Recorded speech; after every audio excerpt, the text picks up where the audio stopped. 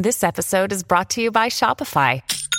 Forget the frustration of picking commerce platforms when you switch your business to Shopify, the global commerce platform that supercharges your selling wherever you sell. With Shopify, you'll harness the same intuitive features, trusted apps, and powerful analytics used by the world's leading brands. Sign up today for your $1 per month trial period at shopify.com/tech, all lowercase. That's shopify.com/tech. The day of, I arrived really early in the pre-dawn hours. Everything at the temple started at just after dawn. It's still dark. I came across in the temple courtyard this young priest whom I knew rather well. And he was wearing his priestly garb, a silk, in preparation for the festival, but he was also wearing a helmet with a radio receiver and headphones within it. And I asked him, "What are you doing?" And he said, "Well, I'm going up in the helicopter." And everyone sort of slapped him on the back and said, "Oh, he's Top Gun." He was terrified, actually, but he was game. That's anthropologist Tulasi Srinivas, recounting a pivotal moment from her fieldwork in her hometown of Bangalore, India. What is so interesting about Bangalore is, when I was growing up there, it was a fairly quiet place, but it has always been, in the latter part of the 20th century, a center for technology. The city of Bangalore is a cutting-edge technology hub, often referred to as the Silicon Valley of India. This is Vice News reporter Krishna Andavolu. To many, the future of technology doesn't lie in Silicon Valley, but in places like Bangalore. Bangalore is a city primed to emerge as a global leader in tech, with its nation's investment in education and innovation paving the way for a potential overthrow of Silicon Valley as the center of the tech universe. But India's Silicon Valley is also a site of Hindu revival. As the young priest made his way to the helicopter on that morning in 1999, thousands of Bangaloreans were gathered around the temple. They were gathered to witness Banashankari Devi, a Hindu goddess, come to life. Srinivas spent years conducting fieldwork in Bangalore in the 1990s. Her central finding, that technological development and Hindu ritual were both flourishing in the city, contradicted a major theory in the study of religion. When I started out my work in sociology of religion, almost everyone in the field believed in what generally was called secularization theory, which, when you take apart some of the pretentious verbiage of sociologists, really is a very simple thesis. It's a thesis that modernity leads to a decline of religion. The more modernity, the less religion. This is Peter Berger, a prominent sociologist, theologian, and Srinivas's doctoral advisor. Here, he is speaking at a 2011 forum hosted by the Ethics and Public Policy Center in D.C. Berger was a central proponent of secularization theory in his early work. But toward the end of his career, he changed his mind completely. I changed my mind not because of any religious or philosophical changes on my own, but simply because I concluded that the evidence simply did not support this thesis. And I was not the only one. Almost everyone in the field came to the same conclusion, many of them about the same time. If you look at the contemporary world, to describe it as secular is impossible. The real situation is that most of the world is as religious as it ever was. This is Illuminations, a limited series from Ministry of Ideas about the complex and captivating relationship of religion and science. This episode looks at the cultivation of religious wonder through technology in contemporary Bangalore. As innovations in tech transform the city, innovations in Hindu ritual bring the gods to life and make divine presence more palpable than ever before.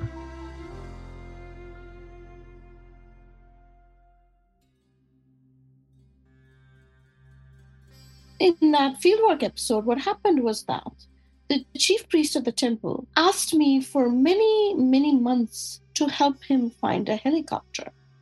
Helicopter technology wasn't a traditional part of Hindu ritual. But for Dandu Shastri, chief priest of the Ganesha temple, a helicopter was exactly what he needed to bring a Hindu deity to life. He was girding up, actually, to install a deity, a female deity called Banashankari Devi. She's a famous incarnation of Devi, the goddess principle. And so he had built this temple for her. And on the day of her installation, he wanted to use the helicopter to bathe the temple tower in sacred water and flowers at the exact moment of the enlivening of the deity. In this ritual, called Prana Pratishtha, temple priests bring the spirit of a goddess into a statue in her image. They first breathe the breath of life into the statue, and then draw on her eyes. Once the eyes of the deity are drawn on the statue, the goddess Banashankari has descended and fully embodies the statue with her presence. Once the eyes were drawn, there was this tremendous sort of crescendo of music, of drumming and of flutes. And at that exact moment, the priest started yelling over a megaphone he had, "Oh, look, helicopter has come, helicopter." There were thousands of people in the temple courtyard to see this enlivening. There were priests chanting mantras, there was drumming and flutes, the light and the sound. It was quite magnificent. But when he shouted, "Look, helicopter has come," stayed sudden silence as everyone looked into the sky. Even the mantra stopped, which is astounding. The smoke was still present. Even the drumming stopped, the bell clanging stopped. It was a moment of silence, which is very unusual in Hindu ritual, as everyone peered into the sky. And we all looked up into the sky. And we couldn't see the helicopter, so we waited. There was a silence. We waited. And suddenly, like in a Hollywood movie, from behind the temple tower rose this dark helicopter. And I could see the priest's face looking down to make sure that he got the target right. It circled once, and nothing happened. And there's the sense of a sort of sigh go through the crowd. The second time the helicopter came around, there was a Brahmini kite called a Garuda, which nested in the trees of the temple. A Brahmini kite is an eagle with reddish-brown body plumage and striking white head and breast feathers. And it was disturbed by the sound of the helicopter, and it took off. So rising from behind the temple tower came this helicopter with the Garuda in front of it. The Garuda is a symbol of Vishnu. He rides this, in myth, he rides a Brahmini kite. And so the priest became sort of apoplectic with joy. He started shouting, "Garuda, helicopter, helicopter, Garuda, Garuda, helicopter," repeatedly into the megaphone. We all looked to the sky, and the priest found his target, and we were all bathed in this holy water, the tirtha, and the sacred flower petals. And this sort of moment of the fusing of the sacred vehicle of Vishnu with this modern technology of the helicopter was the transformative moment, because I found myself moved, and I was surrounded by engineers. They had worked at the Hindustan Aeronautics Limited. Some of them had worked in AI. Some of them had worked in robotics and other important engineering fields. But they were as moved as me to see the helicopter Garuda in fusion over the temple tower. Many in the crowd were moved to tears. Srinivas describes a palpable sense of wonder caused by this fusion of a new technology and a sacred manifestation of the divine. What made this moment especially meaningful was that it captured something Srinivas had been consistently observing throughout her research. For much of the 20th century, the secularization thesis defined our understanding of religion in modern society. The secularization thesis predicted that as societies became more modern, religion would decline. And that decline would coincide with religion's retreat from the public sphere. Religion might survive in some form, but it would become increasingly more private and separate from the public worlds of politics, science, and commerce. But that's not what Srinivas found. It's quite common to go to pubs in Bangalore and hear people talk about tech. But you'll hear people talk about tech and cutting-edge technology, not just in bars and pubs, but you'll hear it in temples. It's integrated into the work and weft of the society in Bangalore. It's not surprising to me that the spaces in Bangalore that one would consider religious would also be technologically savvy spaces. In Srinivas's observations, religious ritual and scientific development were not taking place in separate social spaces. The engineers who attended rituals at Hindu temples were not putting their scientific thinking on hold to temporarily embrace a religious mindset. Instead, technology and divinity were operating as overlapping sources of awe and wonder. There was a sense of mapping divinity onto technology and technology onto divinity, which the helicopter Garuda moment encapsulated for me. Early social scientists often viewed religion as a pre-modern attempt to explain how the world works, a vestigial relic of primitive thinking. In this view, religion and science offer conflicting explanations for the nature of reality. Understanding the world through a religious framework is seen as maintaining unquestioning adherence to traditional dogma, while understanding the world through a scientific framework is seen as a practice of inquiry, experimentation, and weighing of evidence. In this early modern view, many assumed that as science progressed and offered more accurate explanations of reality, religion would become unnecessary. But in fact, religion isn't just an explanatory framework. It also offers experiences of a felt sense of presence, wonder, and relationship with the divine, experiences that scientific technologies can amplify. Instead of seeing new technology as a threat to authentic religion, we might look for ways they can offer new opportunities for the divine to be made more present in the world. The helicopter in the temple ritual enhanced and amplified the sensory experience of Banashankari's divine presence, generating a powerfully immersive experience at the moment of the Devi's enlivening, in a way that was entirely novel. In religious studies, at least, ritual has always been postulated as the traditional, the unchanging, right? And one goes back to it when things in the world shift around. In fact, I came to the conclusion that ritual, in all likelihood, changed with every generation. That what we thought of as tradition was in fact not traditional at all.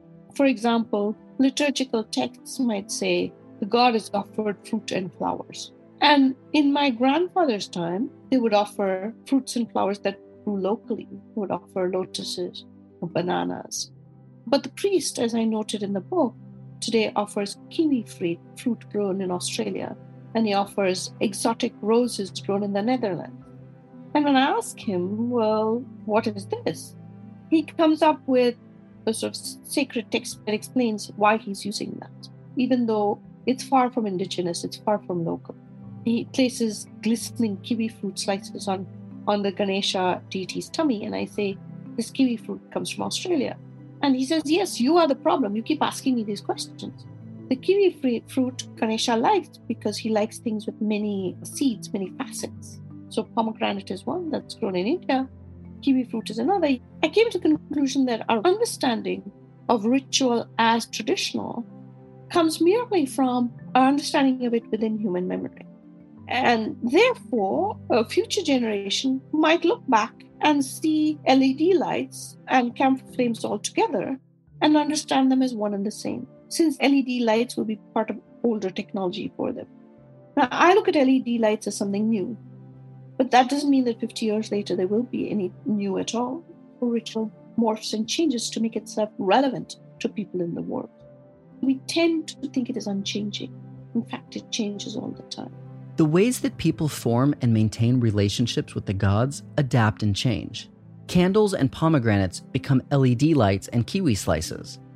Tech innovations allow for the construction of larger deities that can see and be seen by more worshippers. Loud speakers on the roofs of temples amplify the sounds of Hindu verses beyond the temple walls. In this sense, certain modern advancements actually do the exact opposite of what many early sociologists predicted. The scientific ethos of Bangalore has not driven out the gods. Instead, new technologies can make their presence even more real. We've discussed how many early 20th century sociologists saw religion primarily as an explanatory framework that would be superseded by science. But Rudolf Otto, an influential German theologian from around the same time period, had a radically different view.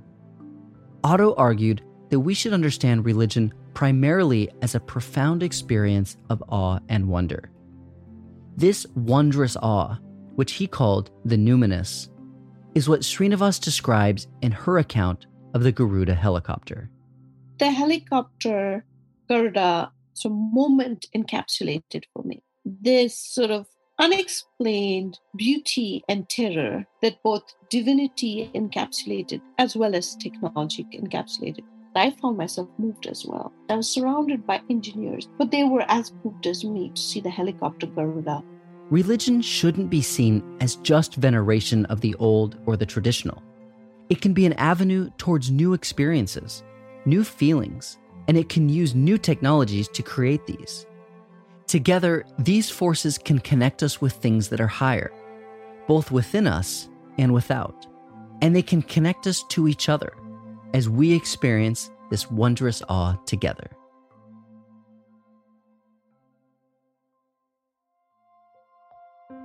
Illuminations is a limited series from Ministry of Ideas. We are supported by Harvard Divinity School and the John Templeton Foundation. Illuminations is produced by me, Zachary Davis, Leah Rechtman, Maria Devlin McNair, and Nick Anderson. Script editing is by Galen Beebe. Sound design and music is by Steve LaRosa, and artwork is by Dan Pecci.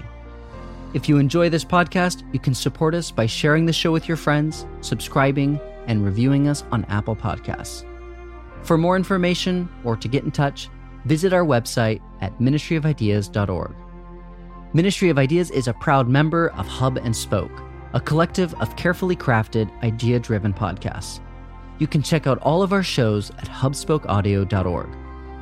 Today, I'd like to invite you to listen to the Hub and Spoke show, Subtitle.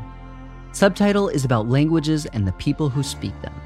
A recent episode explores where Black American English is headed. Thanks to immigration and social media, African American English is increasingly taking on new words, phrases, and speech patterns from the Caribbean and Africa. Learn more and listen at subtitlepod.com.